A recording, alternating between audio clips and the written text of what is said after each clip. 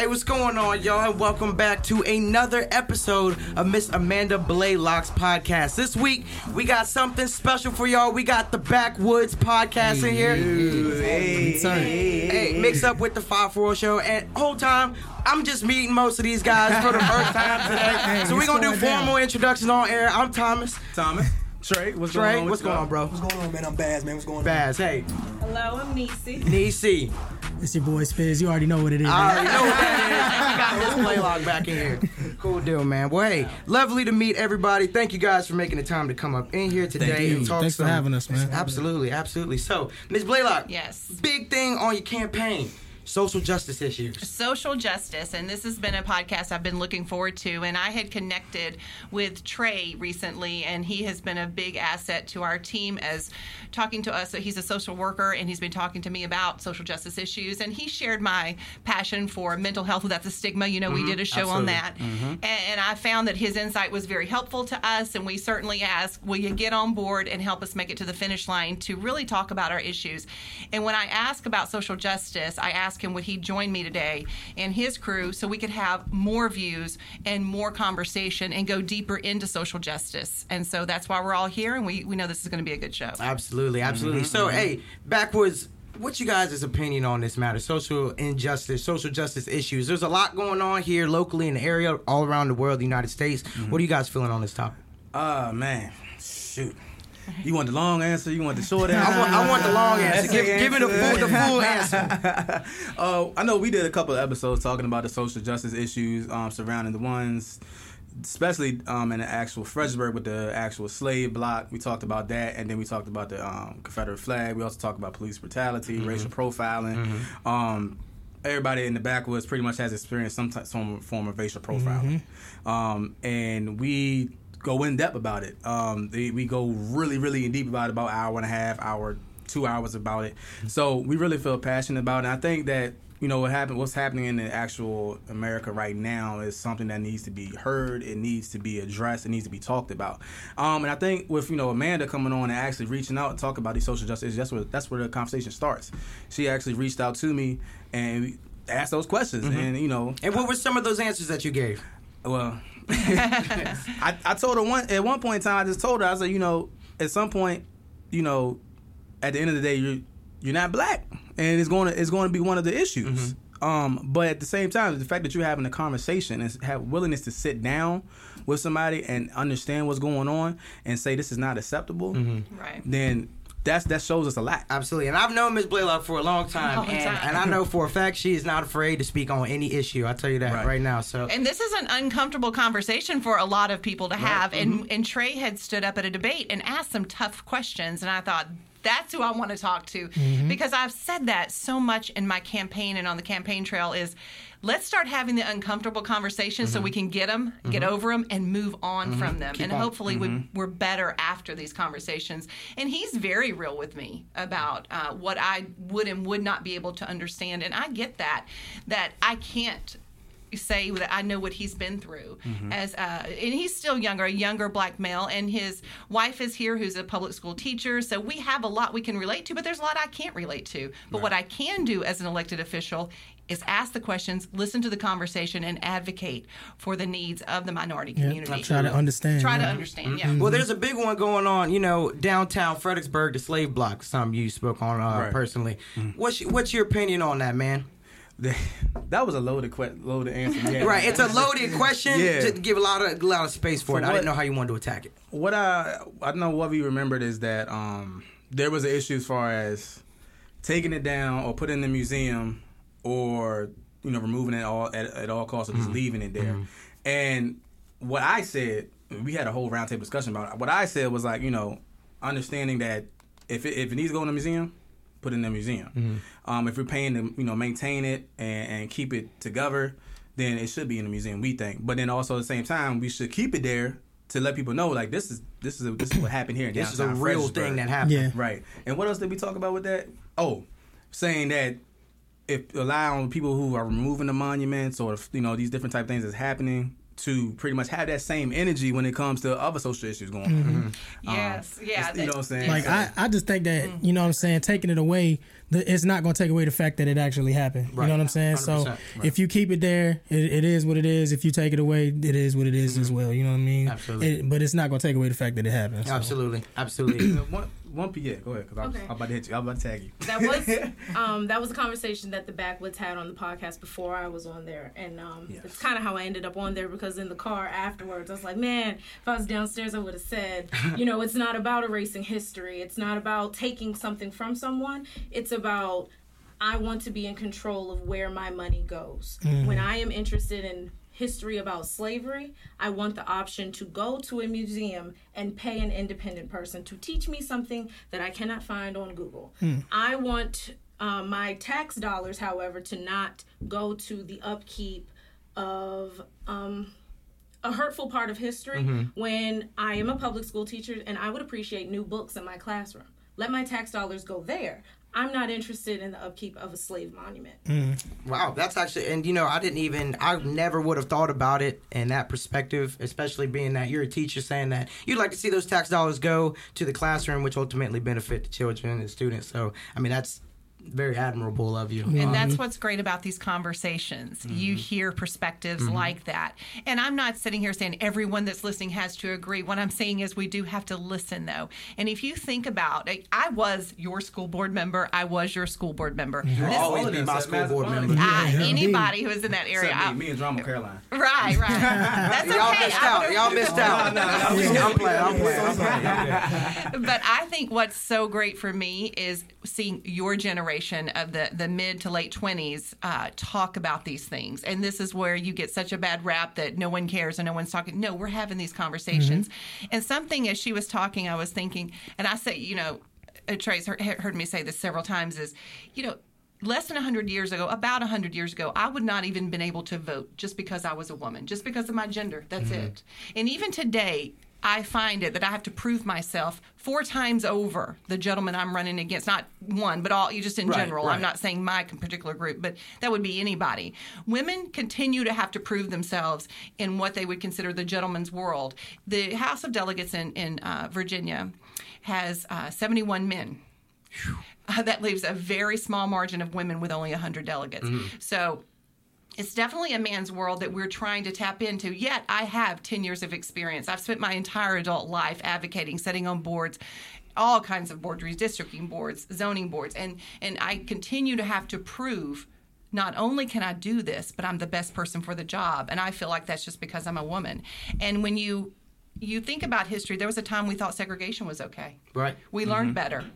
So today we're learning about these monuments. Look at the history of a lot of them. Some of them weren't even erected until the Civil Rights Movement. And they were put up for the simple reason of intimidation. Right. If you look at the history of when they were built, a lot of them were not even erected until they were needed for a use that was a negative use. Now, do we go back and just blame that time? We move on. That's not who we are anymore. So we affect change today and we move forward. Think of all the major things that we used to believe and that we don't believe anymore. Yeah. Smoking in the 50s was all over TV because it was a thing. And now we're like, don't, it's unhealthy. We don't, So there's so many things. When you know better, you do better. Yeah. And we're not far removed from the Civil Rights Movement either. No. That's what a lot of people don't understand is that, like 67 years ago? Yeah, not too. I mean, our grandparents, they went straight through. My grandparents marched with Dr. Martin Luther King in Selma, Alabama. Right. And it was crazy, that, just like you said, that's we're not very far removed from that at all. Well, you're walking around with people every day that lived during segregation, so we're not that far removed from it. I was born in 1969, so I definitely am not that far removed from it. And I was born and raised in the woods of Mississippi. And so, I grew up in a very different kind of environment, and that's something, and maybe that's why I'm so passionate. Maybe there's many reasons that I am. I've always been an advocate for just doing the right thing. So you've really seen it go down, like in Mississippi. Oh my God, and I can only imagine. She said she got a story, but she gonna let that. That will not. Most definitely. That will not come out. That will not come out until I'm much older. But I think that it isn't about me even. It's just about the society I was in, and I love my home. I was raised in a wonderful place, but honestly, right here you can still see racism. It's not. I would never blame that on my state. I think it happens everywhere. So this conversation is so important, and I think getting us all around the table, the different ages, and me being a white politician, reaching out to Trey and saying, "Talk to me. This is how we're going to affect change." Absolutely. Right. Well, there was another topic that you spoke on to start the school to prison pipeline. Yes. That's something that's very interesting to me, Yes. because I feel like that's such an intricate situation, because it could go one of so many ways. But can you tell me how you feel about that? Yeah, I have pretty strong views on the school to prison pipeline. I actually attended a conference last summer called Classrooms Not Courtrooms, because what happens a lot of times in the schools, you have SROs, school resource officers. Those aren't security officers. They are actually police officers. And so what's happening a lot in our schools, we have very large schools now. Right. And Giant. so, they're packed. And so what's happening is when there's an issue, a lot of times the officer will charge the student. And a lot of times it may be the first thing. It could just be a mistake. It always kills me. I always tell people, rest assured, if it's a repeat offender, they're going down. Right, right. You're not, it's not going to be a one and done. So I sat on discipline hearings as a school board member for many years, and that's where 3 of the school board members see what's considered the most egregious. And that could be they brought a weapon, it could be a threat, it could be a fight, it could be something that they felt they needed to remove them from the general environment and put them in an alternative setting. And then they had the chance to come back after 365 or something. So the reason I'm not a fan of it is 9 times out of 10, when I would look at that student across the table, you could just see the light there. It wasn't this kid was a bad kid. They made a dumb mistake. You're not even grown. You're in school. Your brain has not matured. Right. I don't expect you to know it all, or you wouldn't be in school under supervision. Right. So to not allow some of these mistakes or consider them, oh, well, I can't believe that child did that. Well, come on. They are kids. So is it more of a pay attention to the specific situation and punish accordingly? Yes. Or get rid of 365 altogether, other than the outstanding circumstances? I think you need to keep 365. You need to get rid of zero tolerance. Okay. Massive difference in the child who accidentally left his tackle box from fishing with Grandpa on Sunday. You know what? And there were a few cases of that. I worked those. Right. Yeah. The reverse to I would get a case where the child literally brought a blade in with intent, with a person in mind. I'm going to treat that very different. So a zero tolerance, they would both be considered equal. So anyone who supports zero tolerance really needs to get inside of school and rethink that one. That will never be for me. That's a great point. And then and again, I think we need to take the power out of the school resource officer and allow the principal and the administration to make the decisions on the punishment, unless, of course, it's something that is considered truly just, and you've got to give us credit for knowing the difference. Right, absolutely. Right. If there is a weapon, a gun or something, we're done. We got to go. We cannot put our children in danger. Absolutely. I'm talking about that child who has made the dumb mistake, that wasn't putting anyone else in danger, but has really, and we see that a lot. I remember a couple of cases of them. And they're good people, and they're good kids, and that 365 would put them out because the officer would be forced to charge. And I've seen where the officer's like, I know this is a good kid. I wish we could go a different route. Now, don't get this mistaken for me saying there shouldn't be punishment. There absolutely should be punishment for everyone who does everything. Again, they're kids, they're in school, that's how they learn consequences. You do something wrong, there's a consequence. But to put a consequence that puts a criminal record on them, that puts them behind for the rest of their life, are always chasing that criminal record, are always trying to overcome it. I just think there's a lot of times it's unnecessary. Absolutely. There's a question, man, I never asked you about. Are you a fan of the Positive Behavior Intervention Support System? The PBIS. Are you a fan of that? I actually am a fan of it. I mean, it's an alternative to kind of what we're talking about, the school to prison pipeline. It's trying to go a different route. Right. Because I think public schools, and you can attest to this, you're in a public school, teaching, on the teaching side of it, I do think that public schools are trying to go with that route because we want to encourage the good behavior. Now, you do have a lot of people saying, oh, now you're going soft on kids. And I feel bad for the public schools. We can't get it right for anybody. Right. Because I see with it is the issue that they don't. If I worked in school systems for a little bit and still dabble with it with a little bit, but the consequence side of it is, we got the 3-0 tolerance, and then they implement the PBIS, but then the consequence is removed. Like they act like that's not they want to hide that consequence when in life, as an adult, you've got to face it. You got to face the with that. consequence. And so it feels for me, almost from a mental health standpoint, that we are telling our kids, like, okay, well, you know, okay, this is an alternative to do this route. It's an alternative to do this, and you don't have to do this if you do this. But we got consequences. If you don't pay our bills, The lights gonna be off. lights cutting off. Right. You know what I'm saying? If we go out and hit somebody off the random, if we don't have a mental illness, guess what? We in the Get in clink. charge. We get a charge. and I just think with the PBIS, I saw it implemented a little bit, and I just didn't like the consequence side of it. Yeah. You know what I'm saying? As You don't far think as they're having to understanding. answer for what they did. Yeah. And that goes back to everyone does need a punishment. It just, I feel like we're here or we're here. There's got to be a happy medium. Right. And I think public schools, so much is mandated from the state. It's not even their choice. SOLs. And we can't even teach, you can attest to this, we can't even teach creatively anymore. Teachers are forced to teach to a test. We're forced to punish a certain way. Some teachers will argue that I have a child in class that can cuss me out or do whatever they want, and there's nothing I can do anymore. And then you have the other side, the school to prison pipeline, where you have a parent going, my child is not a bad child. They deserve a second chance. They're Yeah. going to pay their Yeah. dues, but they need a second chance. Please don't charge them. Right.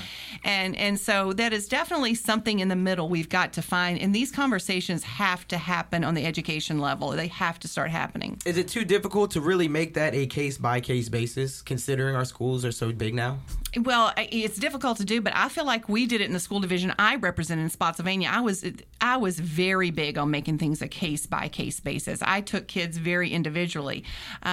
Unfortunately, it's not easy to do because a lot of times we don't even see them all as school board members. They don't make it to us.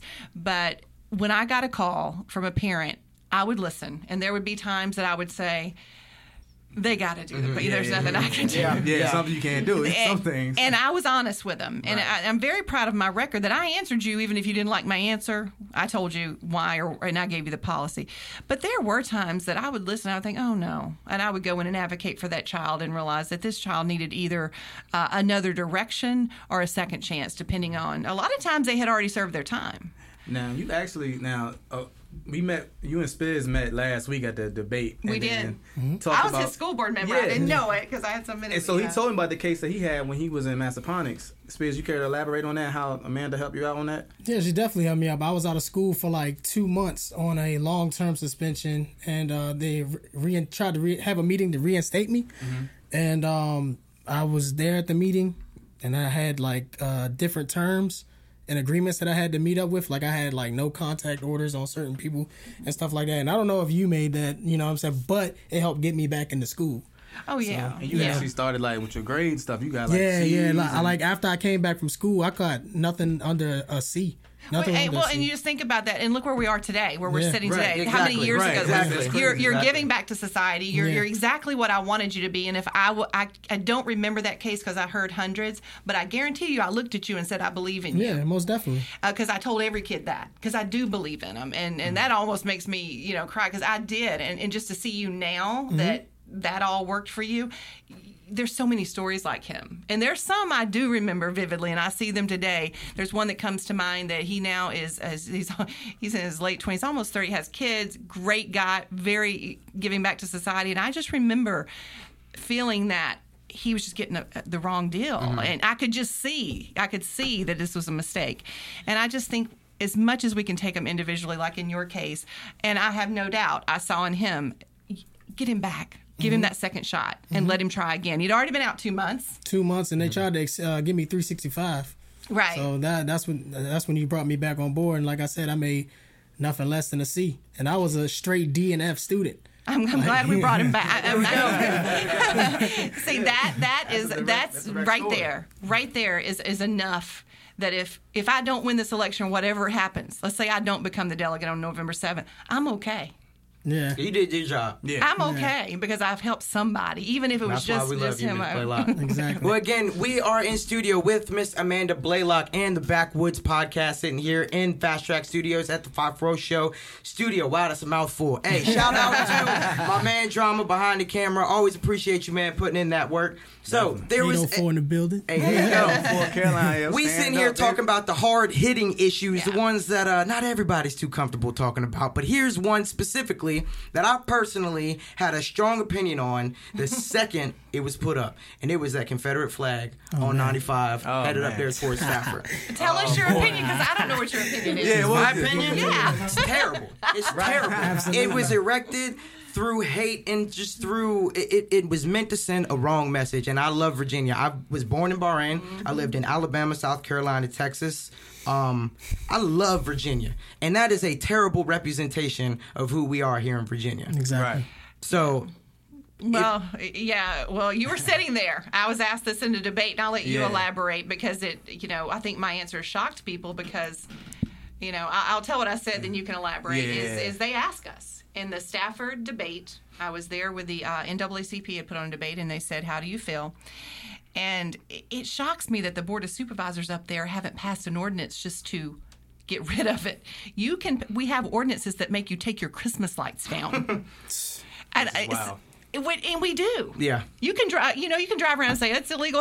It's just an ordinance. You know how you drive through towns and you have to have trees so far. Yeah. You have to have signs, or they have to be brick. You have to keep your water off at a certain time because we're in a drought. I had a cop drive by my house once that said, "We're in a drought. You're watering at the wrong time. Turn your water off." I'm done. Okay. Why do we let something? And I agree with you that. That's not who we are. Right. It is such a bad representation. But I would like to you elaborate on this. We was at the Stafford NAACP debate meeting, and she pretty much got up. Everybody, all the other politicians, was kind of like, we got to work with some things. Tom Brady on the mic. Oh man, That's what I call it. When you bouncing around, you hit the Tom Brady on the mic. James Harden stuff. Hey. And then like Amanda gets up there, and then she was just like, "It got to come down." And everybody was like, whoa, and everybody look. You just watch the whole room just kind of like, oh, and they start listening. And I was telling her after, I said, you hit on the head on the head.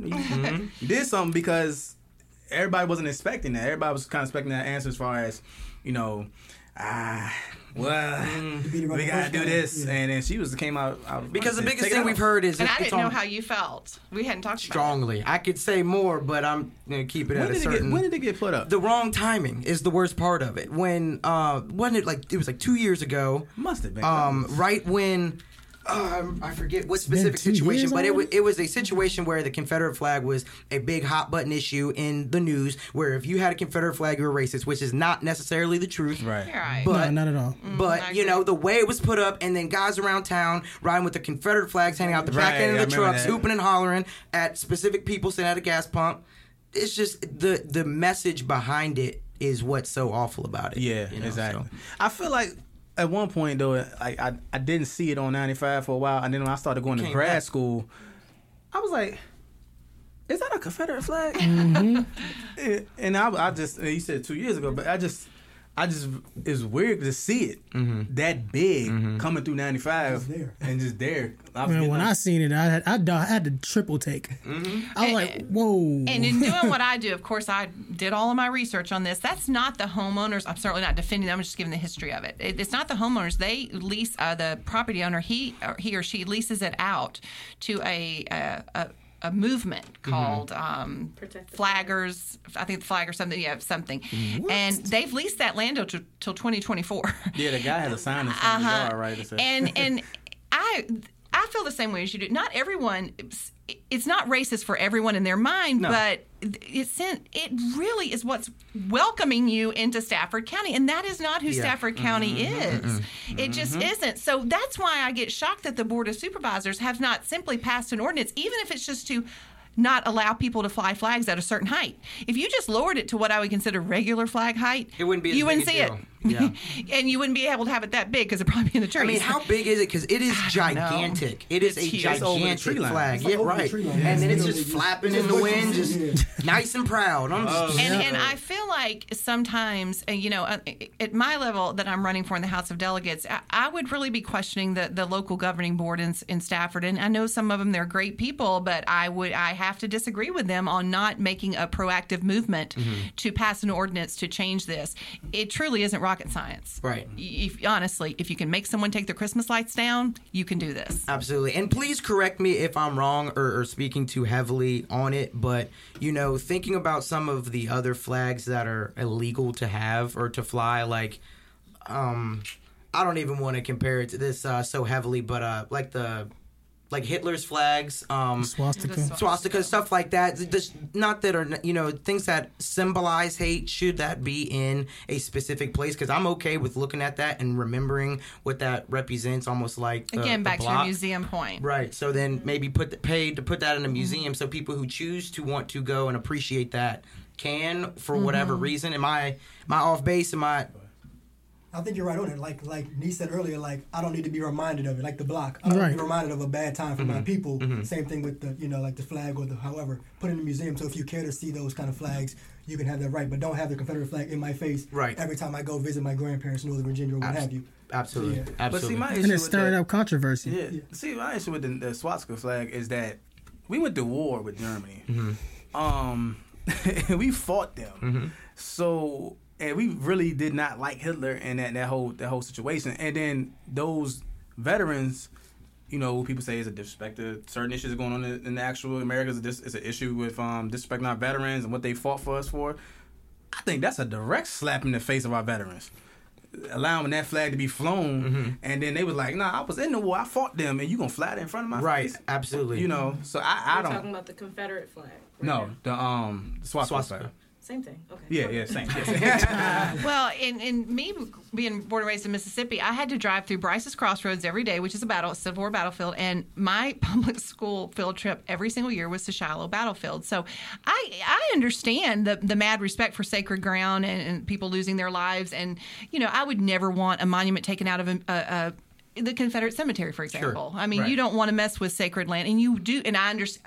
I support the Civil War preservationists who want to preserve land and things like that. That is not the problem. It's these things, exactly what we're talking about, that are put up for reasons of either oppression or intimidation that just it's so not who we are, and it's not our time. It's not that time anymore. We know better, absolutely, but we're not doing better. And so it's funny because a lot of my friends, I asked them when I was running, how do you feel about the monuments? I wanted to know.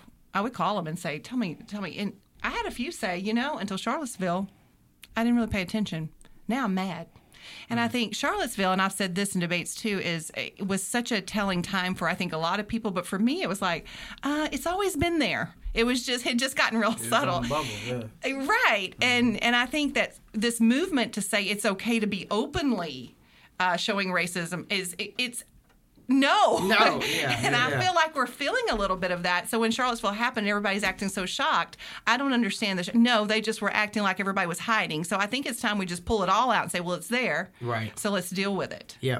And they're I'm sorry. Go ahead. Sorry. No. Not to, give credit to hate, but think about it like if you took a class photo and you got the photo back, what's the first thing you're going to do? You're going to look at yourself. You're going to make sure both your eyes are open. You're going to make sure you weren't making a dumb look. Nothing like that. I think that drawing the line in the sand and saying that the Confederate flag is against black people is what keeps it from mattering to everyone. If you don't see yourself in the struggle, then you just mind your business. That's a good point. You go about your point. Real good point. When you think about the Confederate flag being a signal of hate towards black people, it excludes, or people who are also white or Asian, anything else. When you think of it more as the South tried to divide, this was from a civil war. They lost. They are against your American flag that you're also so proud about. So once that becomes obvious and that becomes common knowledge, then I feel like that's when it'll change. But if it only matters to us or people who look like me, then it's not.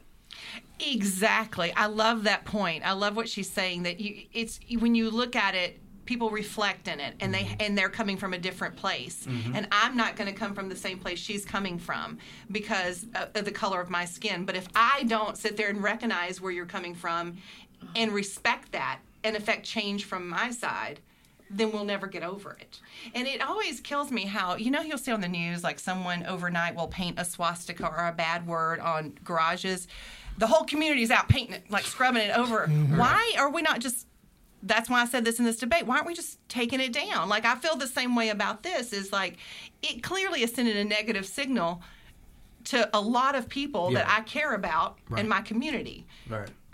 Okay, let's just get it down. Yeah, let's just take care of it. Yeah, I mean, Yeah. it's we've got enough dividing us in Right. the nation right now. We don't need more things. But that was you know? a great. But I love that point. I don't mean to harp on that, but I haven't heard it that way. But that's such a good way to look at it. You see it so differently than I do, even though we both agree on why it should come down. And so I think that's the point that people that are like me need to think about it when they want to immediately go, well, why does it bother? Well, because you can't see yourself in it. Yeah. Good point.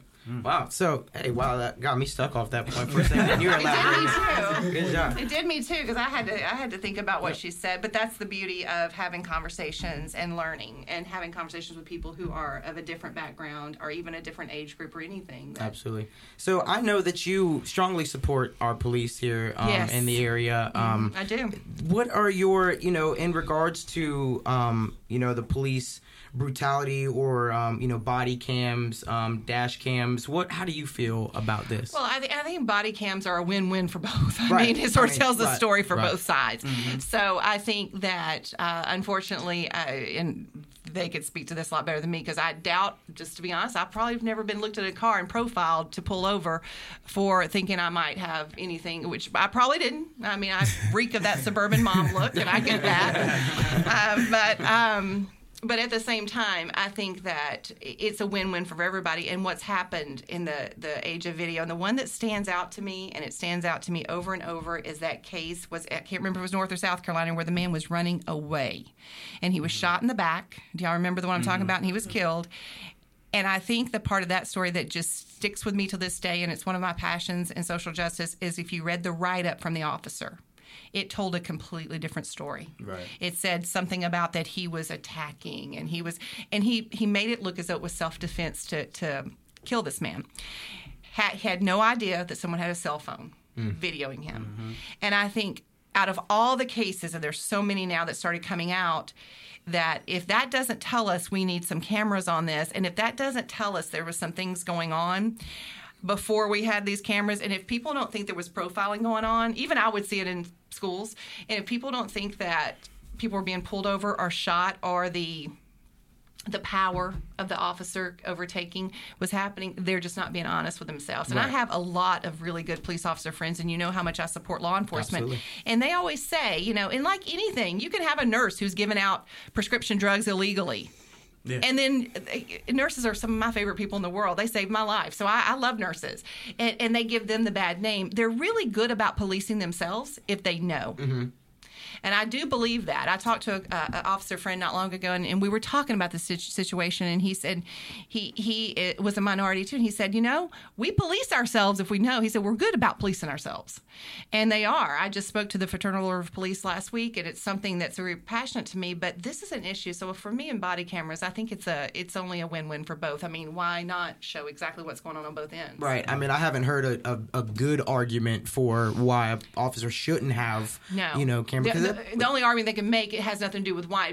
Can we afford them in the taxpayers? Because budget would be it. Because I will say this, our officers are underpaid, period. Oh, so and so they put more technology on them. Well, but I mean, I think what I'm saying is if you have to, if it's a requirement by law to have a body camera on everybody, but yet they're not getting paid enough to support families adequately, we might, you know what I'm saying? I want to make sure that we're paying our officers and they can, and our teachers. Because we have a lot of, husband-wife team officers now, and I know a few of those, and, they got to support families. And so that's you're exactly right. Budget's the only time people would argue body cams. I don't think anyone would argue it for the issue of being able to have the visual. Ding, ding, I'm coming in there with that. So the only argument I seen for the body camera issue is that a couple of cases that came out where the body camera's been shut off. So they still can manually be shut off. Yeah. So that would be my only thing. And even when we have body cameras now, we still haven't got one case yet that says that this officer was in the wrong. It's disheartening because at any point in time, I could have been that person. Spears could have been that person. You could have been that person. Thomas Strong could have been that person. She could have been that person. Baz could have been that person. I know for a fact, couple times in this area, I've been profiled. At least pulled over with two cops. At least pulled over with narcotics and pulled me over. Twice. Did I have anything? I always tell them all the time. I always had a bunch of wires in the car from my system in the car. That was it. You know what I'm saying? You didn't pronounce that. You just said wires. Wires. I was thinking wires. She got real country. But wires, yeah, because we always had systems in our car and stuff like that. So if you open up and look in there, you're gonna see a whole bunch of wires running through the car. So that's why it's very disheartening to me, and I really stand close to it because I know for a fact, you know, when the things came out, the case came out, my mom and dad called me personally, and they was like, "Look, man, be careful." Yeah. And listen. And I tell them all the time on the podcast is that I work with law enforcement officials. I have a relationship with them at my current career, but I still have anxiety when they pull me over. Because you're unsure, you're uncertain. Because I'm uncertain. Yeah, the roles but switch. I work with them every day. Yeah. You know what I'm saying? And I don't know how to even give somebody that ability to see how that feels. When you work with the law enforcement every day, you have a great relationship with them. Yeah. If I see them on the street, it's nothing but love. But then if I see him behind me, the relationship shifts. I don't like it. You know what I'm saying? But I don't like it. We talk about it all the time. That's because two things are happening. One, those officers have a family to go home to at the end of the day. Because you know what? White, black, purple, orange, if this person's on their last strike and they already know in their head, I'll die before I go back to jail. Yeah. At that point, you know, I want to go home. I want to see my baby at home. You know what I'm saying? Yeah. So there's that. And then here's just a different side of perspective. As black men, we should also, because I get just as nervous, man, when them lights come on. Yeah. It's just a feeling that you can't even explain. But like my grandmother tells me, just don't give them a reason. Just do everything they try to tell you to say or do, and don't give them a reason. I saw a video of a guy, you know, fake running on an officer, and then the officer gets a little jumpy. I'm like, look, if that officer shoots that man, you know, now there's a movement for, you know, justice for whoever, you know, that was just the wrong situation. So, you know, don't give these guys a reason, but, you know, because not all these officers are bad. And they're not, because I have plenty of law enforcement friends. Yeah. I'm well connected with the sheriff down in Caroline. Me and him, I can email him. He understands, he knows me first name basis. I understand that. But, and I've told him, I've been racially profiled before. It's happened, you know, and it's just, you know, we had to get them again a middle ground. Yeah. Again, you know what I'm saying? We can have differences, but we got to get to the table and get to that middle ground. One day, hopefully, we can start seeing each other as people and not even see the color anymore. Because that's something. Do you all play sports? You guys play any football, basketball, or anything? I ain't never touched football. I play basketball. Well, team was my point. Playing football kind of taught me something. You know, my center was from Guatemala. My running back, you know, was black. We had an Asian guy over here and a Puerto Rican guy over there. Just the race didn't matter. What mattered was it was us versus y'all. Yeah. You know what I mean? So it should be us in America versus, not versus the world, but essentially, you know what I'm saying? Like, we should be on the same team. We're on the same team. We need to see it more like that. And I think once we see each other as teammates instead of rivals, then I think we'll kind of make, you know, better strides just, you know, in the world. Right. And you're right. When someone's down, I even talked about this in a debate. When someone's down, they don't care who's coming to help them. They don't care if it's man, woman, old, young, girl, boy, black, white, Asian, Muslim. They don't care. They just need help. Help me. And I feel like in that time, that's when the human spirit shows. Is that we're all the same, and if we can help each other, we should. That human spirit should live every day just walking around downtown, and when we see each other. I shouldn't need, you know, no one should need help or need something to feel welcoming to everybody they're around. That's what we are. I mean, the diversity is beautiful, and that's where we've got. It is. Who wants plain Jane all the time? Mix it up. Right, in our country, this is who we are. We're all immigrants from somewhere. Yeah. So, I think that we need to think about when we're in trouble, nobody really cares. We need to have that same attitude just when we wake up every day. Yeah, not to necessarily compare it to this, but like a natural disaster, you know, when we all come together. Right, everybody comes together. So, you know, we should have that mindset all the time. Have that same energy.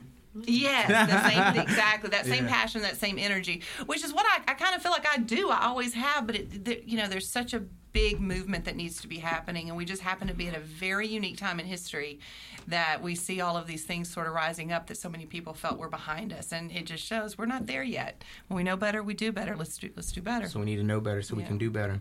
So some more social justice issues. What are some more that you guys have specifically talked about on the Backwoods Podcast? By the way, where can we find the Backwoods Podcast?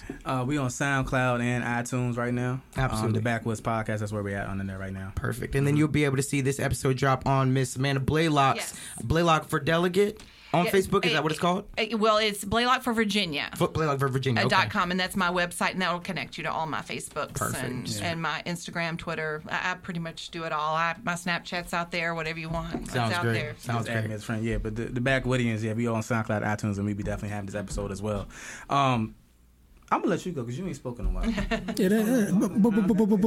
Come on, Basil. I'm gonna move back. We need you, man. Spizzy, come through with it. What's some other issues we been talking? We were talking about. At one point, we had to scale back. We got a little too deep. But what's some other topics we talked about lately?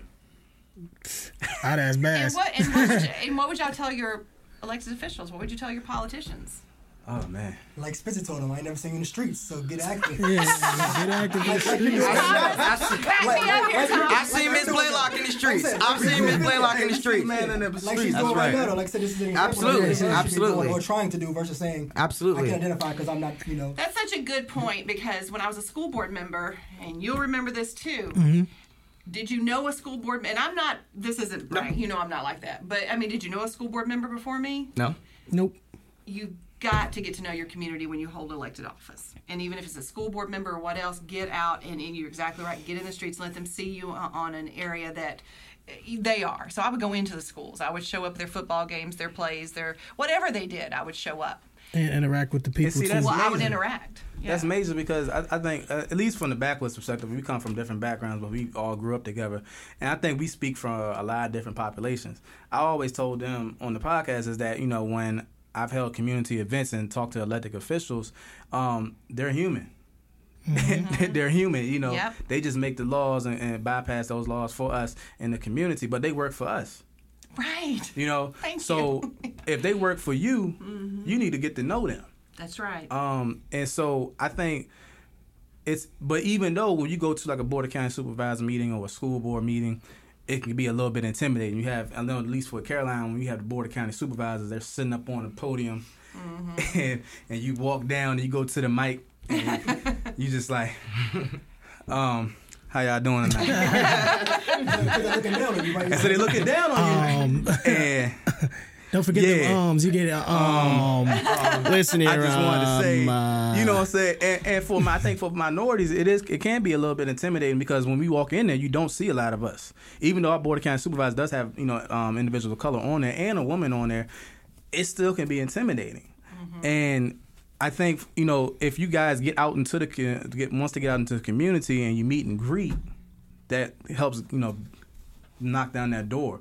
But if anything, getting to those meetings and talking to them, that's one of the. So we could take it on us to get in there to help introduce ourselves to the school board members. What you're saying, right? Because every Board of County Supervisor, I'm not sure of a school board, but Board of County Supervisor, they have a 2-minute public comment section. Yeah, we do too on the school board. It's exactly how you described as pretty much every. I remember. I recognized the walk up to the podium.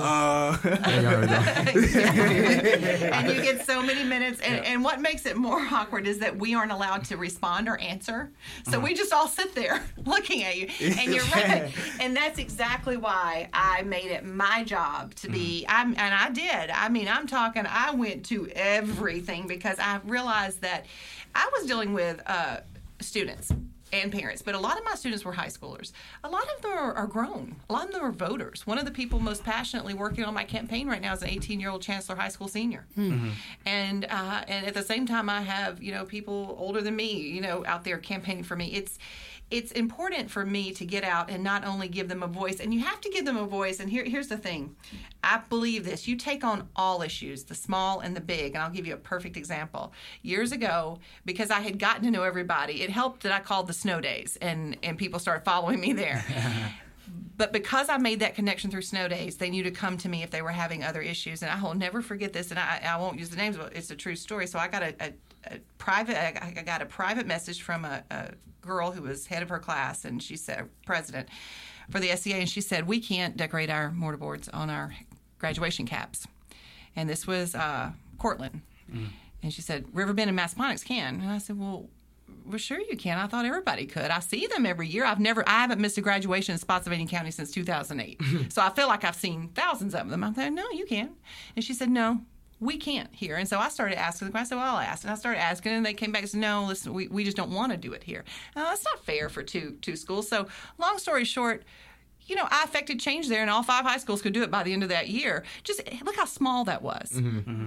It was almost nothing. And then but it mattered because it mattered to her. It mattered to her, and she knew that she could ask you for help. And she had organized this group, and she decided she was going to be the spokesperson, and she was definitely a young politician. I don't know where she is now, but she advocated to me. And they told me later that no one ever listens to them because they're seniors in high school. And even though that was tiny, and to the grown-ups it probably meant nothing, she felt heard. Her community that she was representing felt heard. And that's what you've got to do as politicians. And and you have to turn around, and even if you can't do it for them, don't dismiss it. Tell them why and give them the rationale. Show them the policy that won't allow you to help them. Because there's been many times I've had to say, there's not much I can do, but here's why. And people don't give everybody enough credit. They're happy if you interact and respond. What they don't want is to be ignored. If they send you an email, answer it. They text you, respond. If they call you, pick up your phone or return that phone call. And if they want to sit down and meet with you, that means there's something serious going on. And I had, I've sat down and met with so many parents over the years. And there was one time I had to sit down. I could just tell this dad was distraught. And he wanted to sit down. So we met at Panera Bread. I had my twins at the time, who are now 10. I think they were like 3 or 4. I said, y'all sit here. And they ate their little thing and played their stuff. And I think it was a little over 2 hours. That to this day, what happened with his child, it's such a success story. Not for privacy, I'll never say, but I mean, what happened was unbelievable. And it just took that 2 hours of sitting Panera Bread and listening to a story. And I was able to catch him say a few things. I was like, yeah, something was wrong. And I was able to go in and advocate for him. But see, that's the thing, though. Like we have a saying in social work, whereas we meet the client where they're at. Yes. Yeah, that's good. Meet the client where they're at. Yeah. Okay. Meet the client where they're at. It's a strengths perspective as far as, instead of being that therapist and speaking with them in clinical jargon or doing your own little therapy technique, wherever they're at in the place in their life, you go meet them right there and then start therapy from there. Okay. Instead of just coming in there with one thing already in place. And I think for minority populations, I mean, let's be honest, like we don't feel like the government has been fair to us at all anyway. Sure. So we already have some dishonesty towards anybody that's in a political stance. But the fact that you go out there, the fact that student had the know-how to say she could DM you. Yeah, she can. Or that parents, you sat down with that parent for 2.5, hours. A lot of minority parents, would feel that same, would love to have that. You know what I'm saying? But they don't get that. Or sometimes they don't show up. Let's be real honest about it. But the fact that you're going out there and making yourself, available. Yeah, I'm running off my record. Yeah, making yourself available. I really mean that. Yeah. And I'm going to tell you, if you can find somebody that I represented them, and when I say I was elected to Lee Hill, but I represented every one of those kids, and I answered every parent's phone call. And if I can find someone who says that I didn't return their phone call, or at least try to help them or interact with them, I want to know where I let them down, because I don't want to let people down, and I want to fix whatever I did wrong, because nobody's going to be perfect. But I will say that's what we're going to take to Richmond, and and that's what when I'm in debates and when I'm trying to speak on myself, on my behalf, to say, why should you vote for me? Imagine taking that to Richmond. Imagine if we get more of that in Richmond, not just me, a bunch of us. You've heard other debate. We've been in debates where we've heard the 28th district, the 2nd district, and I'm hearing all of these people. I believe you all had another delegate on recently. Sure did. And I think that there's a lot of people I'm seeing come out and starting to run for these offices, and we need to really start deciding who we're voting for. And sometimes the two-party system's not always it. It's a common sense vote. One thing you'll never find Amanda Blaylock do, I'll never be radical on either side. I cannot handle this radical. That doesn't work. I don't even understand who can. Yeah. There is nothing. Extremism on either way will never work. Agreed. Yeah. And so that's never going to happen under my campaigns ever. But I think that just, not even talking about my campaign, we're just looking at some of these debates. I've seen some strong up-and-comers, and I'm just like, man, I hope they get elected too.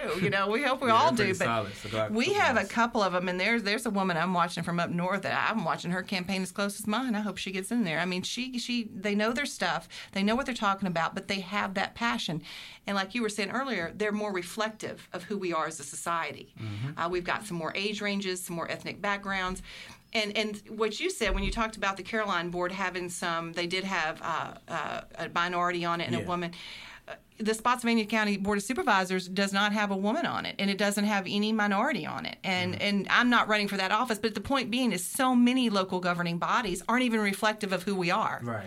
If you look at that, that's not reflective of us. Right now, the House of Delegates is not reflective of the state. Absolutely. Right, exactly. I 100% agree with that. And I feel like we're on a wave of just new generation, new mindsets, and some of the people that we have currently in office have some of the older mindsets. Maybe some of the mindsets that we might need to replace or maybe revisit, rethink about, reconsider, however. Hey, remember Mr. Braswell was in here with me, and I don't know if y'all know who Baron Braswell is, but he's a gentleman on the Spotsylvania County School Board. Now, he is a black gentleman who's a really close friend of mine, and he and I have had so many talks about when he was elected. He said, Amanda, they may have always known you would support and you would fight for their issues, but they can relate to me. Yeah. And so you've told me that before, but he had told me that before too. So that's that I know that's needed, and reflection of all of us is needed. Just like we need women representing us, and we need all kinds. And I think that's just a problem we have across the board in politics. Is it's just not reflective of a diverse community. Mm-hmm. So we need to get back to that, and it starts by getting you in Richmond, Ms. Blaylock. Yes. That's where it starts. Yes, indeed. That's awesome. Well, hey. This has been amazing conversation, amazing time with you guys. Again, we are here with Amanda Blaylock and the Backwoods Podcast. Hey, any last shout outs or anything that you guys want to put out there? Y'all go follow us and like, share. Instagram, we underscore the Backwoods. 3, we on Facebook, Backwoods Podcast, SoundCloud, the Backwoods Podcast, iTunes, Backwoods Podcast. We fully support Amanda Blaylock in the 88th District. We also support the 540 Show. Thank y'all for having us out here, man. We appreciate it. So, yes, but cool, perfect. Yeah, and vote November 7th. Just vote. It's my hope that we have new voters. People are getting out there and registering. I mean, it matters. It matters, and I just love that the 540 Show and the Backwood Boys, they are getting involved. It's because of you. It's because of you. So thank you. Absolutely. Yeah, definitely thank you for opening the doors up for that. And this is going to keep going on because the next election comes around. Y'all are going to be there again. You may have somebody else sitting here, and that's okay. But we're going to educate on who's running on what issues. And it's going to be good to have this younger generation coming out and making a difference. You can change the whole face of our entire political face if you just vote. Absolutely. Just vote. November 7th. You're very right. And INDEPENDENT. Do you know what that means? Yeah. Hey, this your boy Thomas from the 540 Show signing off. We'll see y'all next time.